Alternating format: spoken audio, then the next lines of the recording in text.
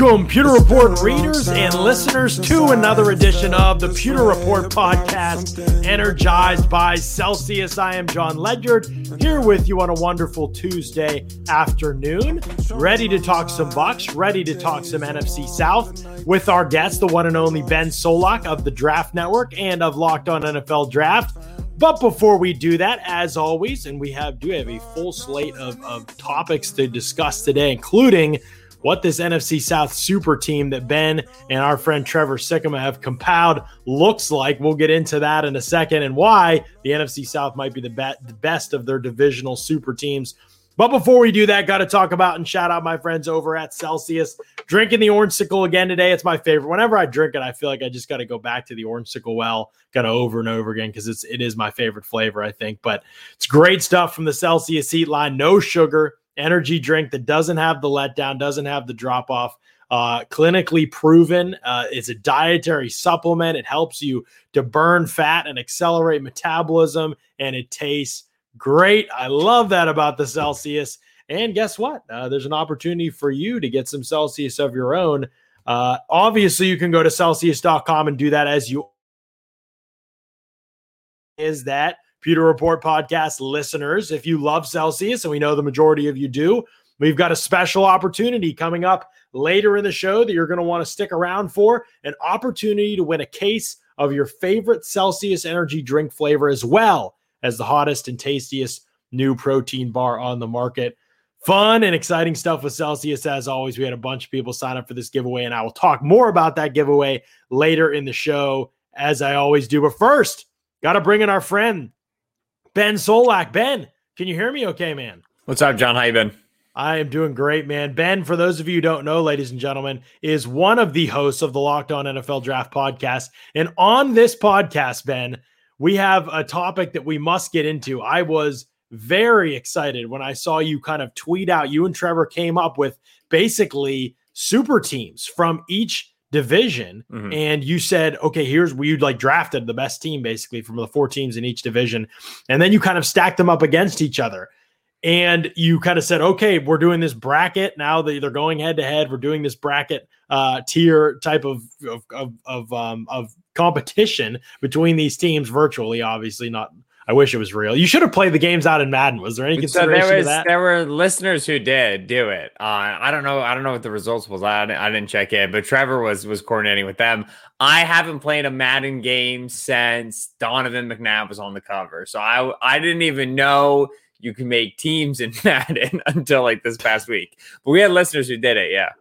Yeah, I also have not played Madden for a very long time. I definitely have not played Madden in the range of time in which something like that you've been possible. able to do that, right? Right. Like, Trevor's like, yeah, you just import the teams. I was like, what do you import the teams? Yeah. Like, how does this happen? It's not a real team yet, Trevor. Yeah. Like, so whose idea was this? What was the kind of the genesis behind it? It's just like fun off-season stuff? I mean, you have podcasted with Trevor before. You know this was Trevor's idea. You're asking me, but you know it was Trevor. This is true, yes. I just saw on the schedule NFL Antarctica Invitational. And I was like, all right, well, Trev's going to explain this to me at some point.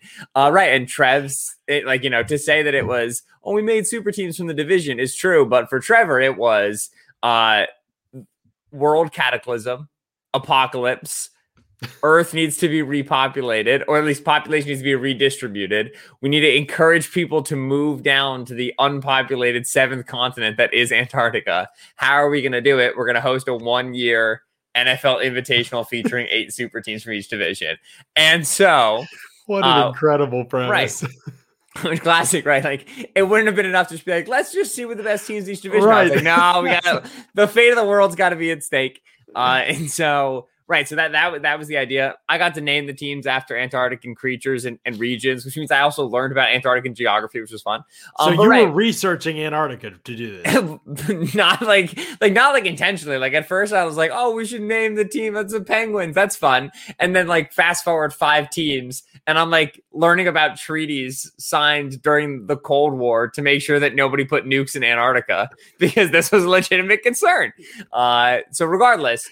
Right. We draft those 8 teams. And the fun part was not only talking through some of the positional battles, seeing what positions are strong across all divisions and what aren't. You kind of get an appreciation for just how good the AFC East's corners are when you go and look at all the other divisions. You know what I mean? So understanding how teams build within their division to beat the teams in their division, because as you very well know, every NFL team sets that priority in the summer of we're going to win our division. And so they like to build to beat their division. Being able to go through that and kind of think about how we would construct teams to deal with playing in like a super tournament like this and like going up against all-stars, like what can you do creatively to put together a roster? It's fun June thought experiment stuff. Yeah, that's great. Was there weather considerations given to these lineups when they were selected? So that's in a dome. And also Trevor turned injuries off, which my whole first day, which was the NFC South, I was like, all right, gotta be prepared for injuries. And Trevor was like, nope, no one's getting hurt in like sub-zero temperatures, which I tried to argue the science of this, but he didn't care. And that does make it fun because it's so difficult to know where a guy's going to be out with injury. But yeah, no weather considerations given. It's all in a dome, so we don't have to worry about noodle arms and the dangerous high winds of Antarctica. I was going to say, I remember Josh Allen probably would have been the first pick because I just remember how big a deal that arm strength to cut through the wind in Buffalo was. That was very important. Prime Antarctica player for sure. Okay, so to give people a better idea of what we're talking about, because some people they might have some clue. I think we've explained it somewhat, but some people might not know exactly what we mean. So basically, what you guys did was you went through and you took like the players in the NFC South and you just drafted who's the best quarterback in the NFC South. And you drafted them.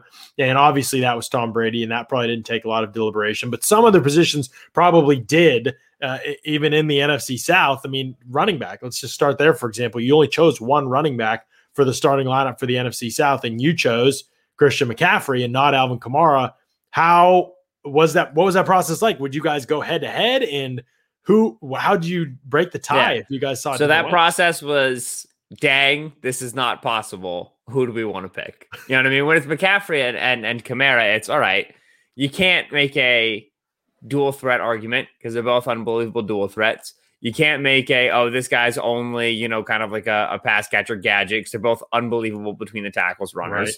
Right. And then obviously with injuries off, now, the calculus of like McCaffrey coming off of major injury, whereas Kamara tends to have nagging injuries, isn't a conversation anymore. And so, it becomes, what is it you want to do?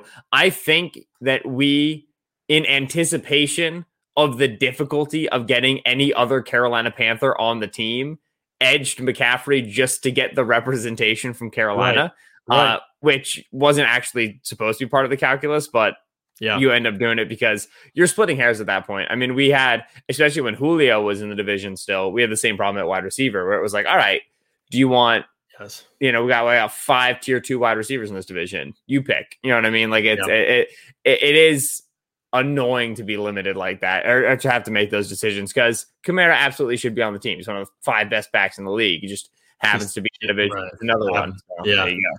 Okay, so let me go outside the NFC South for a second because the whole exercise fascinates me. And I haven't looked at all the rosters yet on purpose, kind of because I wanted to be naturally surprised by some of that. I've looked at the South, obviously. But who was like, does a player stand out to you as like the worst player to make this team? Like, obviously, they're super teams. No. So we had that conversation. In the NFC East, we had to draft Michael Parsons to play linebacker. Because there's no linebackers in NFC East, right? That's true. Jalen Smith and Leighton Vander Esch are obviously there in Dallas, and they're both big names. So they both really struggled last year. The Eagles obviously have nobody. The Giants brought in Blake Martinez to be, tackle black hole, but everybody kind of knows what Blake Martinez is as a player. And then with Washington, they let Kevin Pierre-Louis go, and so you have Cole Holcomb, who we got on the team as well. Good coverage linebacker. Cole Holcomb is legitimately like a pretty solid coverage backer. It's just he's a laid down player. And then John Bostic. And so it was like, all right, we're either going to take John Bostic and Blake Martinez or actually take a swing here. And we did with Michael Parsons. We also in the AFC West had to take AJ Johnson to play linebacker as well. Which again, AJ's not a bad player. No. That's a little bit better, but he's AJ Johnson. But Drew Tranquill, Kenneth Murray from the Chargers. Yeah. The Chiefs have no idea what they're doing. Let Damian Wilson walk. And then the Raiders, big money on Corey Littleton, Nick Witowski, and both of them were super rough last year. Yeah, so linebacker tended to be the spot where super weird players got in. We had to get like Jack Doyle for tight end in the AFC South too. You know what I mean? But like again, like he's like kind of a fine player. So yeah, there were definitely a few where we noted it. The other really fact, all those linebackers are probably ranked. PFF probably has them all ranked over Devin White though, so there is that. So yeah, but either way, the best part was reading the quarterbacks, because the quarterbacks go Tom Brady, Lamar Jackson, Aaron Rodgers, Josh Allen, Dak Prescott, Patrick Mahomes, Russell Wilson, and Ryan Tannehill. Because in the AFC South, barring what's happening with Deshaun Watson, who I don't really think is a legitimate candidate to be playing football anytime soon, Trevor Lawrence, Gardner Minshew, Carson Wentz, and Ryan Tannehill. Right. So, might have just gone with. I mean, Tannehill is good though. I'm glad you went with him and didn't go with Lawrence. Although I would have understood. It's just like the names are just so funny because every name you're like, oh my god, a guy to worry about. And then it's Ryan Tannehill, and you're just like, oh, okay. AFC, maybe he dunks on everybody this year with Julio, but who knows? AFC South was our lowest seed. I want to say comfortably, if memory serves. Just that makes sense. Not a good division. Right. All right, let's jump back to the NFC South for a second. You had this wide receiver conversation that everybody wanted to talk about. Did you have the conversation when Julio was there, or had he already been traded at that point? We had the conversation when he was there and he was on the team. And thankfully, when we were having that conversation, we also talked about who would have been like first out for us. Okay. Not even thinking about a Julio trade, but just like because there's so many names to mention. Right. And we agreed that, we had Mike Evans and we had Michael Thomas. Then Julio was our third. Well, he was our second or whatever, but Julio was on the team. And then that big conversation then was Chris Godwin and Calvin Ridley. And we landed on saying we'd probably take Godwin as the fourth spot if we wanted that fourth spot. Right. Lo and behold, Julio gets traded 2 weeks later, thankfully, before we did the brackets and did the voting and whatever. And so we popped Julio into the AFC South, which, shout out, I think, did we take out DJ Chark? I can't remember. We took out somebody who definitely, no, DJ Chark was still on there. But Julio went to the AFC South, and then we put Godwin into the NFC South, which again, Calvin Ridley's doggone good ball player. And Calvin very well could have himself a ludicrous season now in Atlanta. But Godwin is, even for some of the injuries he dealt with last year and, kind of the growing pains with Tom Brady and whatever, Godwin's just too talented. Yeah, for sure. Well, that's super interesting to me because it'll dovetail nicely into my conversation that I'll be holding next week on Bucks Briefing, and then a podcast after, I'm sure, to address any questions from fans. But next week for Bucks Briefing on Tuesday for my column, I will be writing about Chris Godwin or Mike Evans, who is better. Fans have asked me this consistently. Bucks fans, non-Bucks fans, who is better, Chris Godwin or Mike Evans? I have kind of said, those are different, and I've been a coward. And I have sat on the fence. But that would be my answer, right? Which obviously, I don't sit down in the Bucks like you do. But who's better, Godwin or Evans? Apples and oranges, man. You can't get different. You can't get so different in terms of two wide receivers than Godwin to Evans. Just different games. So you just say that and then run away. That's what I've done. But now, today I really went back. I poured over the stats. I've obviously watched and rewatched the tape. And I've looked at my scouting categories actually for wide receivers that I use. And I've kind of run them through that. And I feel pretty confident about the conclusion I've reached, which I will write about on Tuesday. And I will not let anyone know. But you can react to it naturally when you see it on Tuesday, Ben, next Tuesday, a week from today. Knowing what you like, I think I know who it is. Oh, do you? Find out Tuesday. Yes, I do. Okay. You just think I like to start stuff, don't you? No, I just think I know. Listen, you know what I like. I know what you absolutely. I remember your wide receiver draft takes for the last couple of years. So I think knowing what you prioritize, I think I could guess who it is. But that'll be for the people later. That's right. Yep. I'll have a detailed breakdown of why. But that discussion to me is fascinating because the recency bias with Michael Thomas, no matter how much you're aware of recency bias in your head, it's hard to get away from it when it comes to splitting hairs on really good players, right? Like Calvin Ridley was the most productive wide receiver in this division last year. There are probably some Falcons fans that want Ridley over one or two or maybe three of these guys. I mean, that's probably how they feel about it. Obviously, you get into other fans and they're going to be like, oh, Evans has been around longer. God, we know these names a little bit better. But Calvin Ridley, without Julio for some of the year, was legitimately really good for Atlanta and has a case and an argument to be on this team, as you said, and I believe you chose the right three, but clearly Calvin Ridley was way better than Michael Thomas last year, and Michael Thomas was obviously hurt and then playing hurt and had all kinds of stuff going on off the field with his teammates, and it was a mess. But that probably makes it really difficult, not just specifically with this position, but in general, when you came to things where recency bias probably made it hard to like figure out, are we going with the most recent version of this player? Because like Michael Thomas was in everybody's top 5 going into the year. Now, like, how much does recency bias affect how we see Michael Thomas? Yeah, no, I remember writing about Thomas's game during the season. There was some quote he gave about like being the wide receiver 1 or what it is to be a wide receiver 1 or whatever during the season, which Michael Thomas gives a lot of quotes. So sometimes it's tough to remember. But he gave a quote about like this prototype, this idea of what it is to be a wide receiver 1 in his game.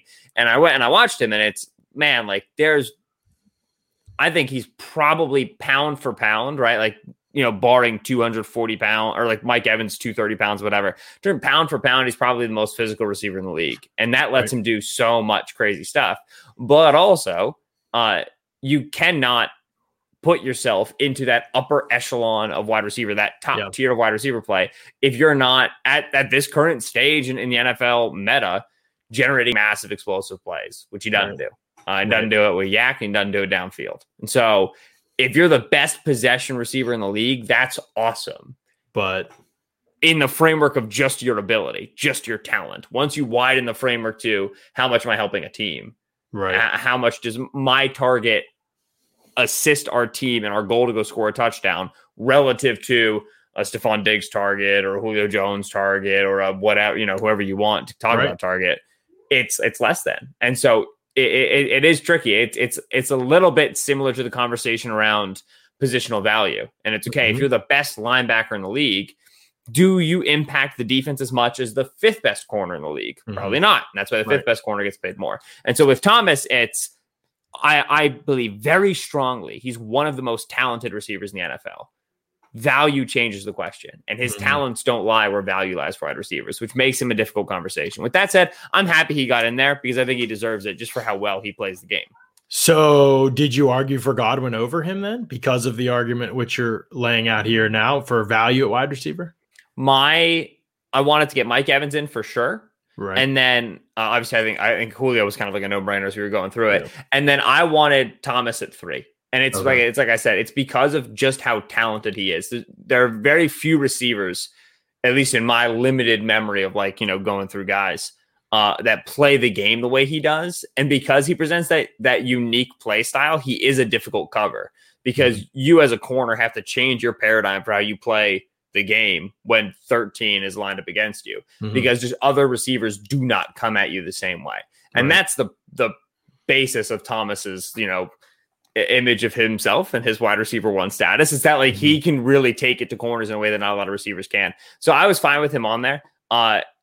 He had a downer year. Same thing is true of Godwin. And so it's difficult to like be able to say with your chest, like, oh, this guy's on this certain arc or whatever. The guy who I wanted to make sure we got on because of his arc is Mike Evans, because you can't have 5 1,000 receiving yard seasons in 6 years. And then, other guys are more talented. You're just a jump ball guy. Yeah, but he's the most ludicrously consistent jump ball guy that's ever existed. You know what I mean? So Evans was the guy that I was determined to get on. And then Thomas, Godwin, and Ridley is a hard conversation.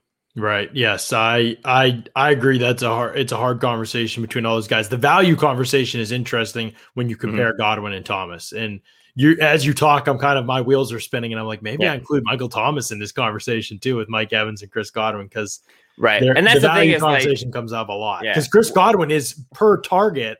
I mean, he's one of the surest things in the league. He creates plays down the field. His contested catch rate dwarfs, frankly, Mike Evans even over the last 2 years. I mean, it's like there's really not anything Chris Godwin doesn't do at a really good level. That's what makes him. It makes him, when you talk about value, that matters, right? Because like what you're saying about like per target on a per target basis, plus ability to create splash plays, in ability to score touchdowns, you know, and he's a little more after the catch probably. I don't know. Thomas to me has always been kind of underrated after the catch, even at Ohio State, but yeah, he's tough. He doesn't really run away from anybody, right? And that's how you got to be able to, if you're a wide receiver, create explosives after the catch. You got to be able to run away from guys. None of those guys in the South are really run away from. Yeah, DJ Moore maybe if you get to that branch. Yeah, which we didn't even mention DJ Moore, which maybe has Panthers fans upset, but Panthers fans feel a certain way about DJ Moore that I just cannot get my head around. It's not that he's bad, but come on. Yeah, it's just right. Let's be honest about where he is. Yeah, like we just got to be realistic. I think. We got some questions here. Actually, do want to give a shout out. Ben Stoltz says, just finished his LSAT and crushed it. So happy to spend the afternoon with you all. Pumped for you, Ben. That's awesome stuff, man. Glad you shared that with us. I appreciate that. Ren wants to know, our friend Ren Dax wants to know, for a $5 super chat. We appreciate you, Ren. Thank you. Ben's Drew Lock analysis is spot on. Ben's fruit takes are bad, but calling the song Two Steps Twice hype song or slapper is beyond unforgivable. Firstly, shout out Ren for being very aware of my opinions on things. That was three things. Aware. Two Steps Twice is an unbelievable song. It's a tremendous hype song. There's a reason Foles closes all of their sets with it. They wouldn't close their sets with a song that doesn't have ungodly hype. I disagree.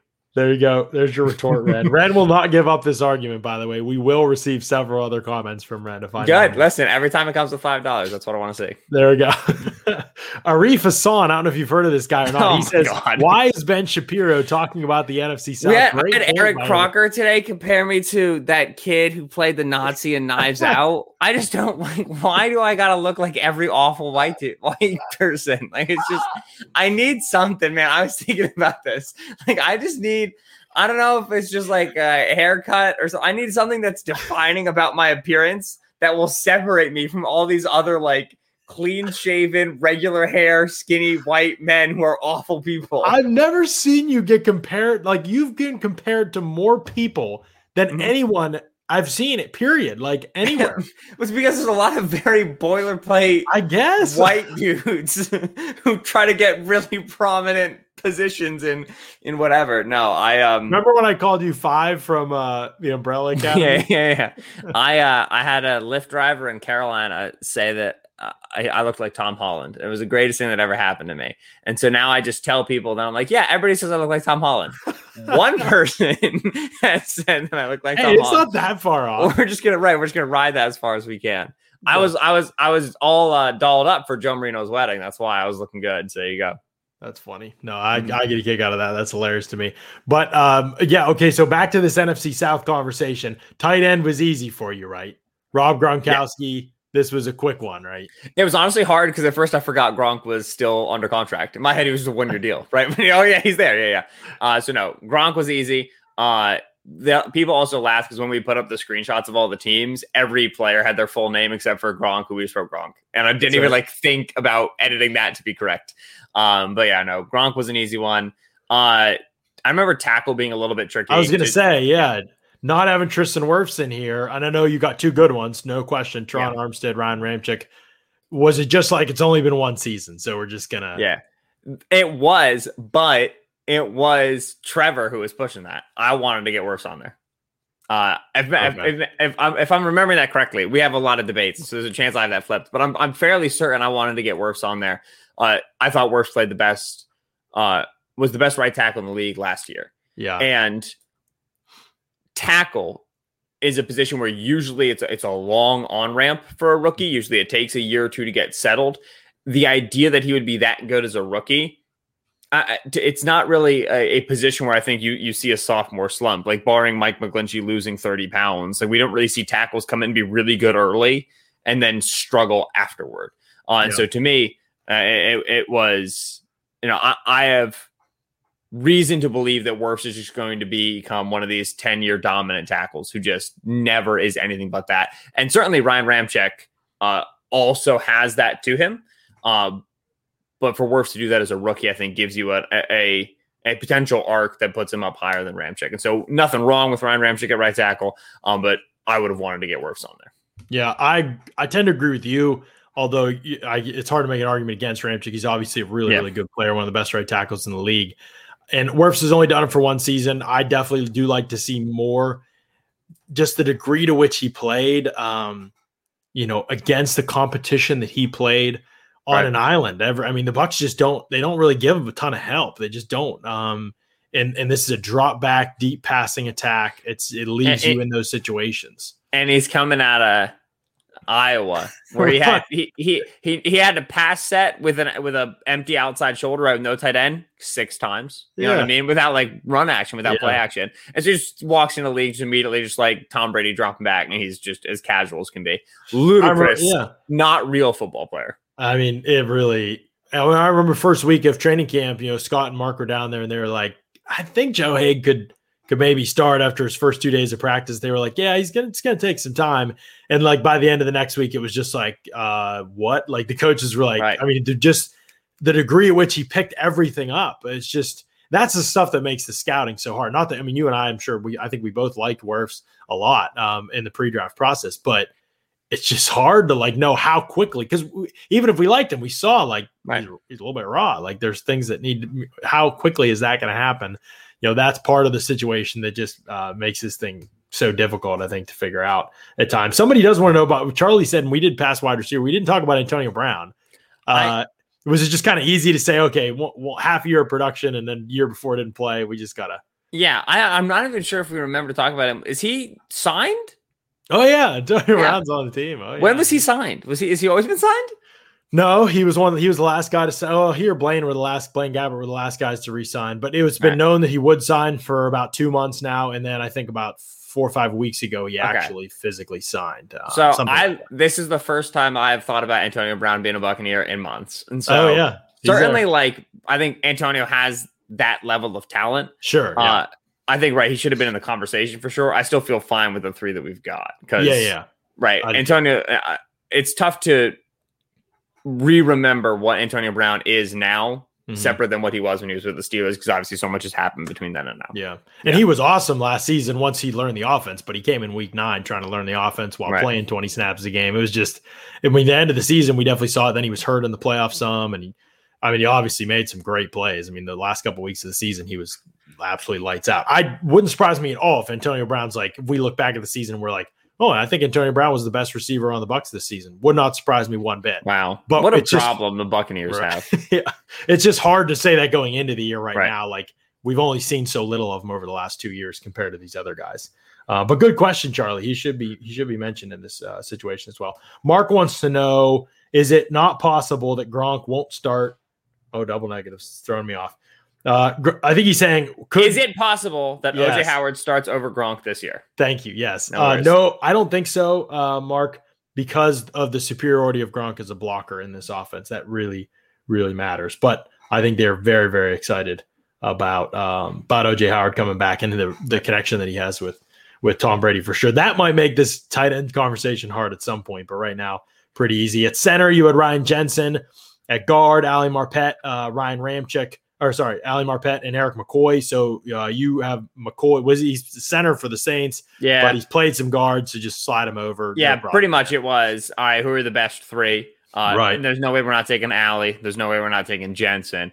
And so then Matt Paredes, if you like him that much at Carolina, even then he's more of a center body type. He's kind of got to stick there. Nothing really in Atlanta that's impressive on their interior line. Eric McCoy is the best interior player for the Saints. Is he big enough to play guard? Yeah. And so you feel comfortable, in this hypothetical bumping him over. But it was looking at best 3, and there's absolutely no way that Ryan Jensen's not making that. And so center gets locked up pretty quick. Right. Nope. I got you completely. I think you guys picked a really good, there's the whole group. If you look at the offense, you guys picked 10 of the 11 are Bucs or Saints players. And then 6 are Bucs and 4 are Saints on offense. And then you had 1 Panthers, the Christian McCaffrey. So no Falcons on offense, which is somewhat ironic because that's the side of the ball that they actually have talent on. Right. Julio would have made it, and they got rid of Julio. And okay, maybe Kyle Pitts is great. Even if he's great, he's not going to be Gronk. And we're generally not trying to take rookies. Calvin Ridley very well could have made it. The one thing that even when they had Julio and people were like, they're going to be really good, is the fact that none of the offensive linemen are even remotely in this conversation. The Falcons' offensive line was bad last year, and they have an offensive coordinator or a head coach now whose offense, Arthur Smith, is going to ask Matt Ryan to take deep drops in the pocket. Interior rushers are going to light him up. Do not think that the Falcons' offensive line would have been good enough to sustain the lofty expectations people had for them even before the Julio trade. And now you hope that Ryan can get rid of the ball quick to Pitts and Ridley, but I think that offensive line is going to be a problem for them at first. So you think that might be Arthur Smith's biggest hurdle in his first year as head coach in Atlanta, is that offensive line navigating it? Absolutely, yeah. And if you look at what the Titans even did in the running game, they drafted a college tackle in Nate Davis out of Charlotte and then put him at guard. And then when they wanted to run their inside zone and their duo scripts, they ran it behind him because they had Roger Saffold at the other guard spot. Didn't play as well as he maybe had with the Rams. So he was much more so an outside zone kind of a guy. They needed size up front. They needed dense body types. You're going to have those double team blocks, and you're going to have that sustained deep pocket drops. Not what Atlanta has up front right now. Matt Hennessy is a sub 300-pound player. They just brought in Drew Dolman to also compete for that center job. It's a sub 300-pound player. And if Dolman wins it, Hennessy playing at guard at 295 at 300. Yeah, that's not big enough. It's very frankly. Vita Vea might eat that guy. Yeah. And so I think that we'll be talking in the 2021 offseason into the 2022 draft about how the Falcons' priority is to get bigger up front. Interesting.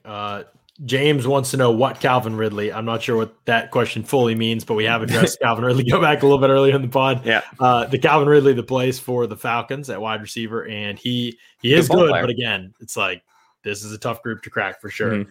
Andy wants to know about Stephon Gilmore. Guys, have you already addressed the cornerback Stephon Gilmore's chances of joining the Bucs D this year if he can fit under the cap? I mean, we have talked about it on other pods, could not fit under the cap as it currently is. Don't think the Bucs have much interest in going away from the group that they have right now. They like that group a lot.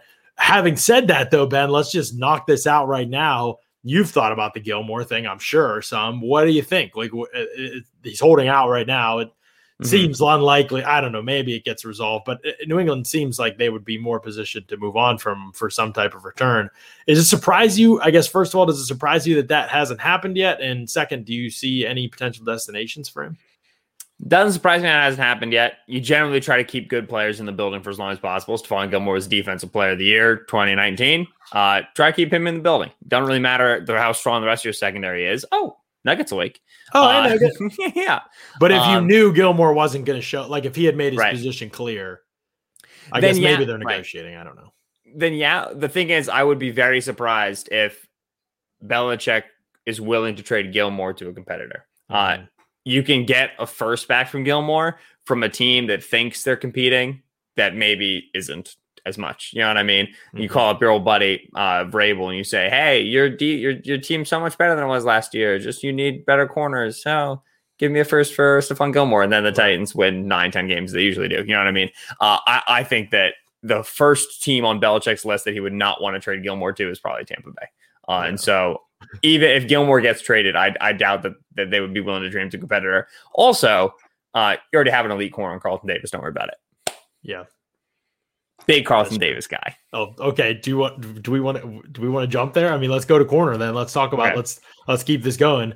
You guys selected corners, Carlton Davis and Marshawn Lattimore for the outside corners in this group. I'm trying to think through off the top of my head right now, and I'm competition for this, right? It was pretty clearly Lattimore and Davis. Yeah, I mean, even if you didn't like Davis, it would have been easy. Yeah, and no, Davis got in before Marshawn did as well.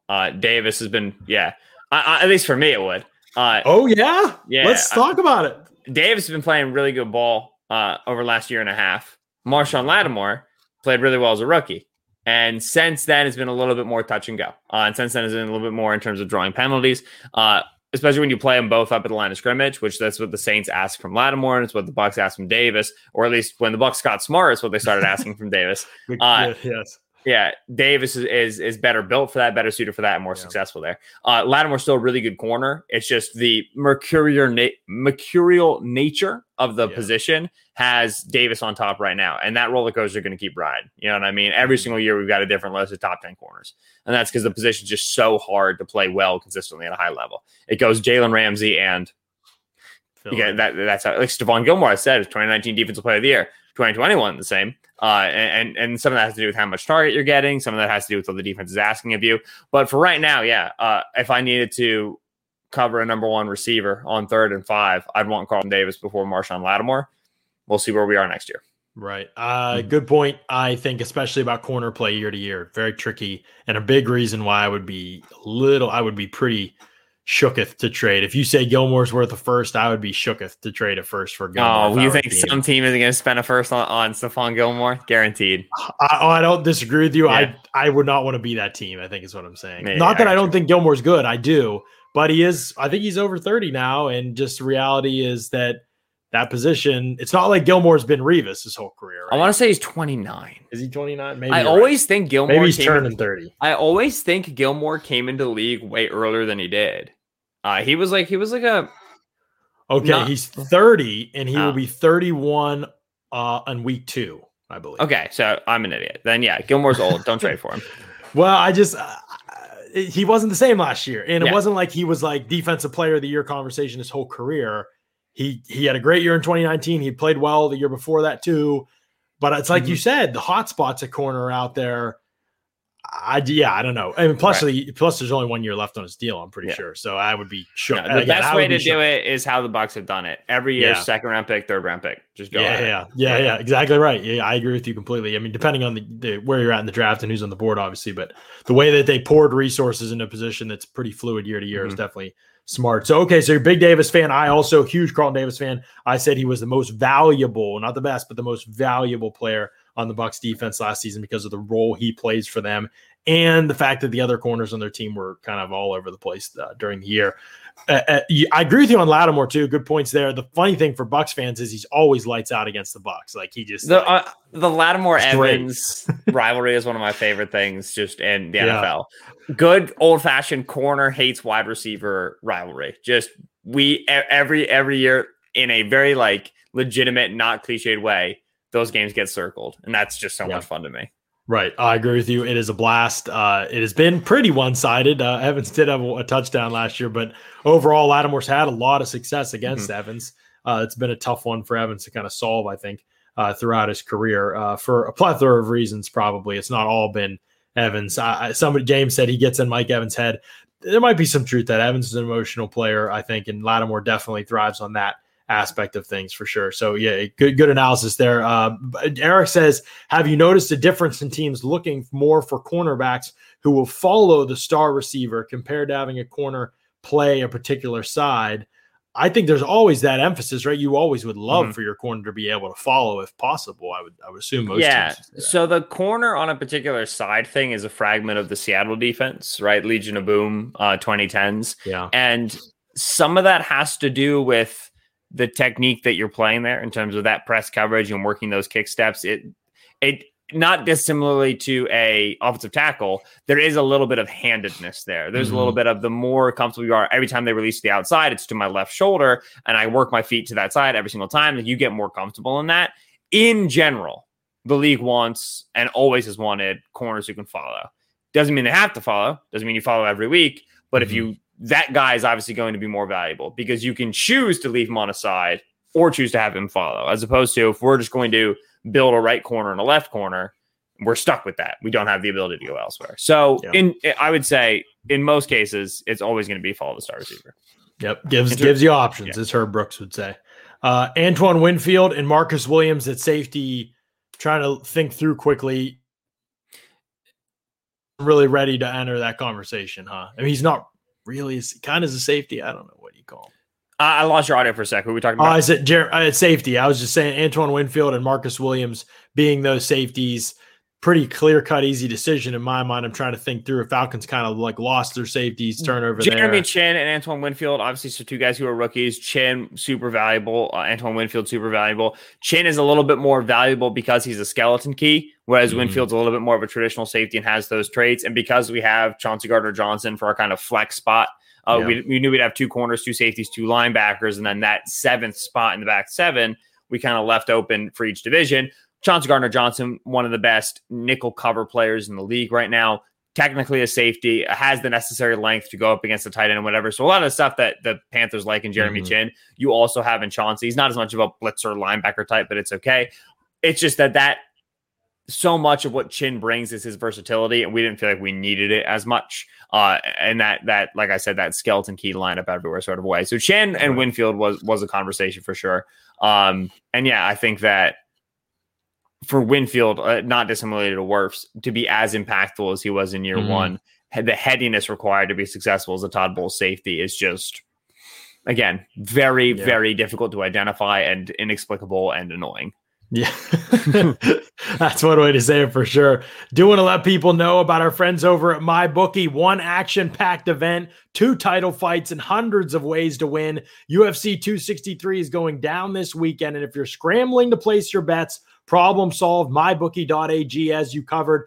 Better yet, use that promo code PEWTER, PEWTER, to make sure you are keeping up with all the latest bets over at MyBookie. If you want NBA and NHL playoff action, MyBookie has no shortage of game lines, championship futures, and they've got the best player props in the industry. Sign up and use that promo code PEWTER, PEWTER, to grab yourself some extra funds on top of your deposit and start your day off with a win. That's extra cash in your account so you can bet the best games and events all summer long. Bet anything, anytime, anywhere with our friends over at MyBookie. Speaking of throwing down some money, Ren Daxt is throwing down some money. Another $5 super chat from Ren. We appreciate that, and we appreciate Eric as well with the $10 super chat. Ren says, just let Ben know we will finish this 2 steps twice conversation at the 2022 Shrine Bowl practices. Hashtag everything is delicious. Thank you, Ren. I appreciate that. Ren, big shout out with the $5 super chat. So this Arif Hassan guy is back at it again. He says, crazy that this 12-year-old would have a bias against younger players. It is 3:40 in the afternoon where Arif is. And he has nothing better to do as a Minnesota Vikings beat writer than watch a Tampa Bay Buccaneers podcast and make jokes about how young I look. It's 3:40 on a Tuesday. Not even original content. Go take a walk. Right for your age. Hate to see it. The linebacker situation, Lavonte David and Demario Davis. I agree with you, but you said the flex spot. Was there conversation with the way Devin White finished the season? I know, yes, all year I was leading that charge. He's not as good as kind of the rep says. He's top 5 pick, and so that's kind of boosting him right now. But there was no doubt the flashes of talent were there. And then in the last 6-7 games of the year that he played in was like a totally different player. Did that play a part in this, or was it pretty clear you were going with the DB for that flex spot? In general, you want to go DB just because the nature of NFL defenses, you're going to have 5 DBs on the field more often. You're going to have 3 linebackers. Right. Trevor and I are both in the same boat with Devin White. I'm probably even like at the mast of the boat because I didn't like Devin White coming out. Or the mast is in the middle. I'm at the front, whatever it's called. You're at the part of the boat that's at the back. I'm very austere on the boat. Severe opinion. Right. Posterior boat. Got it. I love the fact that when he makes mistakes, he has so much physical talent that he's able to account for them. That is an awesome thing. It makes him a very high floor player because even he's got this variance to him. He makes these mistakes, but because he's got such closing speed, he's able to erase some of those issues. Right. With that said, those issues are there. And if there were a different division, and we talked in the beginning about some of the linebacker cores and how we had to go, I don't want to say dumpster diving, that's rude, but we had to go for some lower options. Sure. Devin White would have been no-brainer picks in those divisions. However, he's in a division with Lavonte David and Demario Davis. And so there's just not much you can do. Those two are high-quality athletes, polished veterans, proven guys. So if Devin White gives me a 17-game season of what we got in the playoffs, whole conversation. Let's go. Right. At this stage, still too much too early. Right. I mean, it's ascending player. Find a way. Right. Ascending player. It's fine to label him that and wait to see if that can happen. I think that's pretty reasonable. But you look at this edge defender group that you guys selected: Shaq Barrett, Cameron Jordan. Again, this is a situation where I know you like Brian Burns. We all like Brian Burns. Everybody likes Brian Burns out there. Right. But it was just it's pretty hard if you're doing 2 edge defenders. How do you? I'd love for this to be Brian Burns next year. At this point, we had Shaq Barrett, who, did he have 18.5 sacks this year? No, but he did last year. And then Cameron Jordan, who's not only just as a pass rusher, but in terms of line of scrimmage production, being able to generate TFLs, has been one of the most steady players over the last however long. That echelon of edge is where Brian Burns wants to get and seems like he's well on his way. However, was a lighter player coming in. He's got to learn some of the finer points of run defense. He's not unlike Devin White, very clearly an ascending player. Hopefully he's going to be in the conversation at the end of this upcoming season, but tough to argue with the body of work for the more established players. I agree with you on that. I don't think that there's any argument as much as you can recognize JPP's done some good things and Brian Burns is an ascending player. it's hard to put anybody past those two right now for sure, especially the way Barrett played in the postseason. That matters too. Do you want to play a fun game real quick? Let's do it. Name the Falcons edges who are just like, you report on this division. You report on this division, right? So none of them are in the conversation. Thing one and thing two. Right, but like, okay. So they have one big contract guy, Dante Fowler. Right. Yes. Do you know anybody else who's on the depth chart at edge? Gosh, no. Right? I really don't think so. I mean, who is it? This is not a position that lacks. So it's Jacob Tuio Mariner. Yes. Yep. Okay. They have Barkevius Mingo. Oh, yes. Yeah, the new Mingo's been on like How 7 different teams still in 7 in the years. League? I don't know. He's been on so many teams. They have John Bullard, Steven Means. They drafted Ade Ogundeji out of Notre Dame, who I kind of liked. I did know Steven Means was there. Yeah. John Kaminsky was like a 290 pounder. But yeah, that's their edge group. This is not a position. Starts? This is not even a position that's lacking talent in the league. They're just don't have anybody. For Fowler to finesse the contract he did after Vic Beasley finessed the 5th-year option is astounding to me. It's incredible. So many bad decisions. Oh my God. And I actually don't even think Dimitroff is like all bad, but there's not much defense for what he did his last couple of years in Atlanta. It was pretty brutal, some of those moves. And I don't know what they're going to do with Fowler because he's not a guy that's going to suddenly be like, oh yeah, I'm going to start putting in 110% every day. Fowler's got a bag when Fowler probably knows he should not have gotten a bag. There's no way. Yeah, it's a wrap for Fowler, I think. But I cannot believe that Barkevius Mingo is still out there.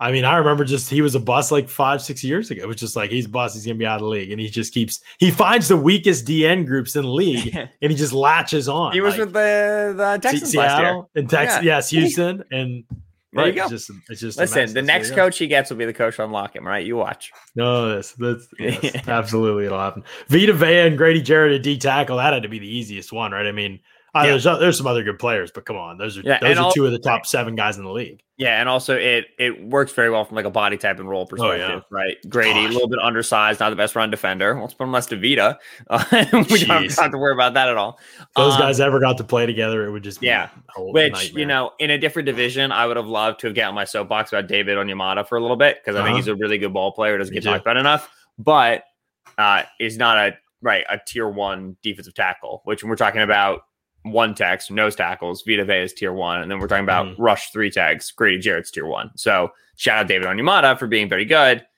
Go to a worse division, and maybe you'll get to come to Antarctica for a year. However, Vita and Grady, the defense was pretty cut and dry. Which again, I think it had 5 Saints, 5 Bucks, and then the Falcon, Grady Jarrett. But it was easier than the offense for sure. Not for a lack of depth, just the numbers ended up that way that it was a little bit cleaner.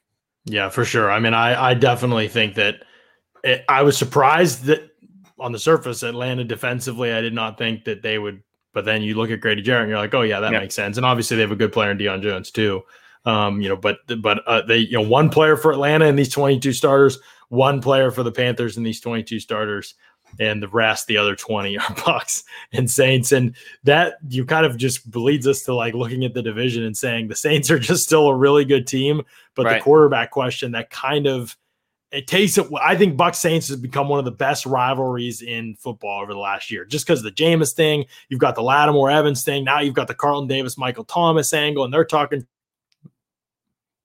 third matchup. They met in the playoffs. They kind of ended Drew Brees' career. Like that's a whole storyline. You got Levante David late in the game, like barking over to Kamara on the bench saying like, I want you to get back out on this field. Like after he hit Ty Montgomery. And so it's just like, you've got all this back and forth, right? And all this stuff on Twitter. And it just feels like one of those great rivalries, except now the Saints just have this huge question at quarterback that could keep it.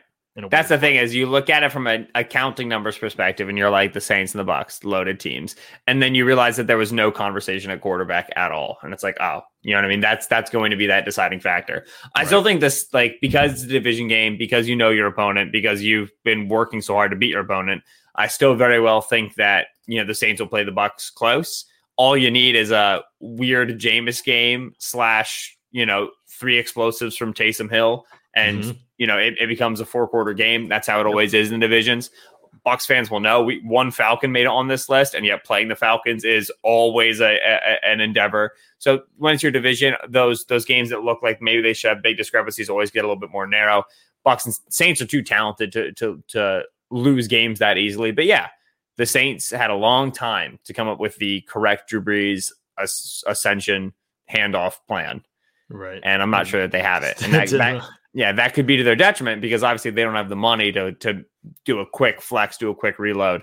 If Jameis/Taysom isn't it, then they're looking down the barrel of a couple years to rebuild this thing. Right. It is going to be one of those conversations with the Saints that when do they make that move if those guys aren't it? Because the draft is going to become at some point, the course by which they seem like they need to act with their cap situation. Hard to envision a trade unless they're getting rid of a Lattimore or a Thomas or a Teron Armstead, which I've mentioned before. A Teron Armstead trade, to me, it looks like a situation that makes a lot of sense for the Saints, even by the deadline if they're not competing. Because I gave them a tackle in round 1 of a mock draft in like January, and people were like, "What are you talking about?" And I was like, "Well, they might not be able to extend Ramczyk, and if they do, they might have to trade Teron Armstead." Right. And that was not taken well. I think you're onto it. It hasn't happened yet. Right. But I think you're onto it. I look at that situation. If they start, 2 and 3 or something like that, you have to start thinking about your options, and you need to be able to clear space for other moves. You need to be able to get something for assets, and Armstead is still clearly a guy you could get a first round pick for, I think, even with some of his injury stuff in the past. So it will be the Saints' whole situation is something the Bucks will love to watch because for years they were victimized by the Saints, and now the script is completely flipped almost. And the Saints, like you said, I believe those games will be close. Wouldn't surprise me if the Saints steal one, to be honest. But I definitely think that overall they're two teams kind of heading in different directions right now. But what happens with the future at quarterback for both is going to be very, very important, obviously, for seeing how this whole thing works out.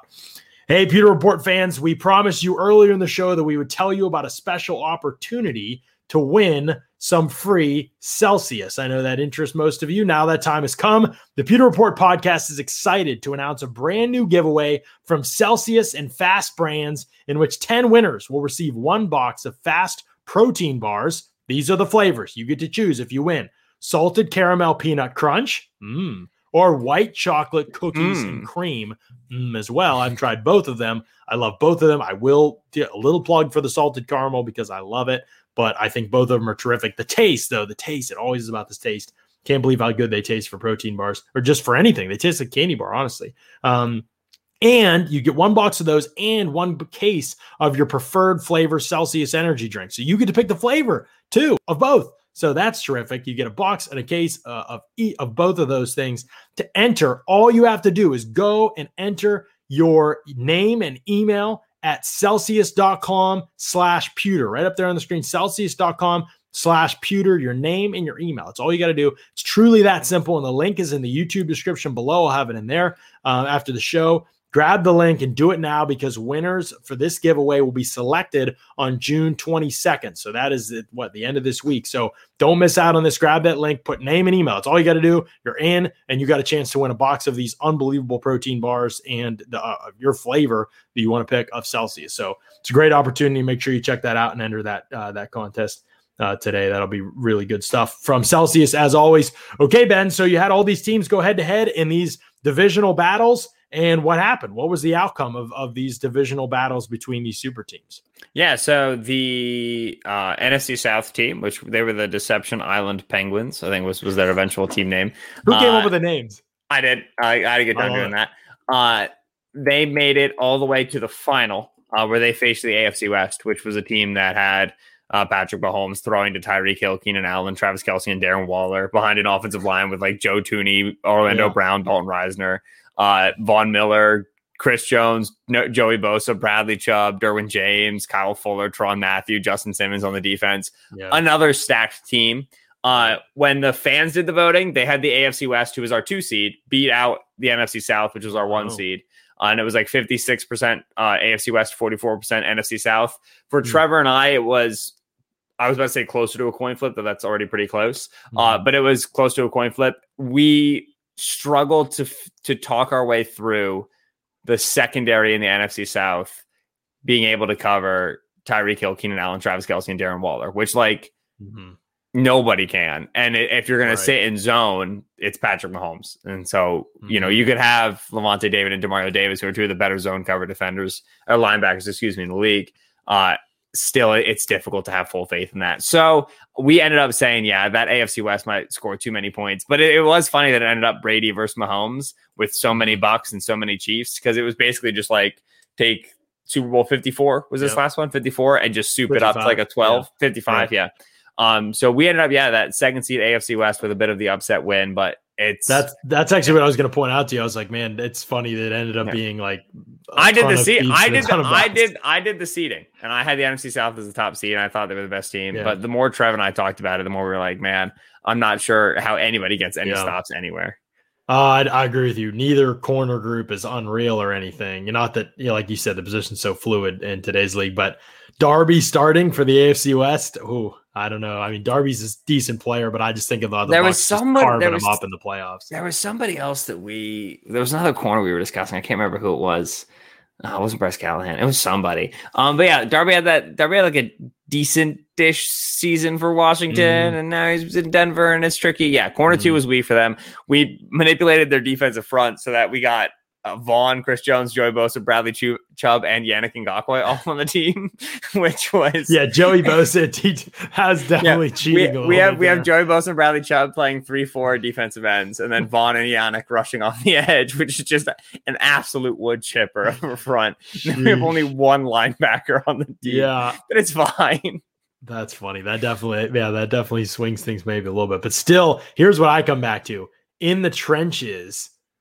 I mean, obviously the D-line on the West is good, but both D-lines are great, but offensive line, that's a big swing in my opinion. Like, to me, I think the South has legitimately, you could make an argument Jensen's best center in the league, top 3 center in the league.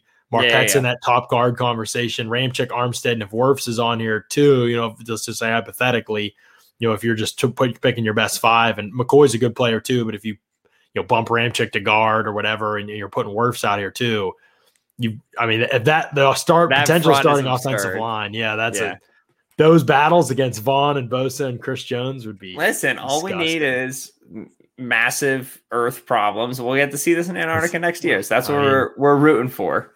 I mean, I'm definitely rooting for it. I think the offensive line though of the West, it's a good group, but there's no tier 1 players here to me, in my opinion. Orlando Brown, Brian Bulaga, Corey Lindsley, not a tier 1 center for you. Maybe. He's a good player. I like Lindsley. He's probably the best one in this group, I think. I think Tooney's a good player too. Definitely. I'm about to say Tooney to me is tier 1 for sure. Yeah, it's a good group, but I definitely think that Tooney would struggle with Vea as a matchup, maybe, in my opinion. But everybody struggles with Vea as a matchup. That's true. Good point. No, it's great stuff. I was really fun to think through. I love the summer content in the NFL stratosphere, because it's just like that kind of stuff, right? Like, it's just like, let's talk about like fun, wild content ideas. Let's make top 100s. Let's do, player rankings. Let's do all that kind of stuff. Because we can this time of year. That's what it comes. Got to find something for the people to argue about. That's right. Exactly. If we're not arguing, we're not doing it right, for sure. So Ben, I appreciate you taking the time, man. I hope you're getting to relax some and stuff now that the draft is over and everything's kind of quiets down for a little bit of a month. Hopefully you get to relax a little bit here. Yeah, we do our best. You know what I mean? It's there's always something to be doing. So yeah, I got a vacation in July that I'm looking forward to. Nice. Good stuff, man. Well, thank you for coming on the show. Thanks for sharing your insight and for this fun exercise that you and Trevor did. We definitely appreciated it. I know a lot of Bucs fans were very intrigued by it, and it was probably pretty exciting for them to see that their team populated most of that NFC South roster, that starting lineup that you guys put together. So it's pretty cool stuff. It'd be fun to build it out into full rosters too, but maybe we'll save that for another time and see what we can do. But and to join us on the show. Yeah, thanks for having me, man. I appreciate it. Absolutely. Ben Solak from the Draft Network and Locked On NFL Draft Podcast does terrific work. Make sure that you follow him on socials and check his work out on those formats as well. We'll be back tomorrow. Matt and I will be here. We will have thoughts on the Bucs. We've got some discussion topics we're currently texting and developing as we go, but tomorrow's gonna be a fun show. I think we're gonna have some good topics and good conversation in the show, and we'll be back Thursday as well. I think we're having a guest on Thursday. We're trying to wait for a final word from a potential guest, maybe a totally new guest on Thursday that I think will be really exciting for people. So trying to nail that down and figure out if we're going to be able to do that on Thursday. But going to be a fun rest of the week. As always, we appreciate you all jumping in here for another edition of the Pewter Report podcast. Out.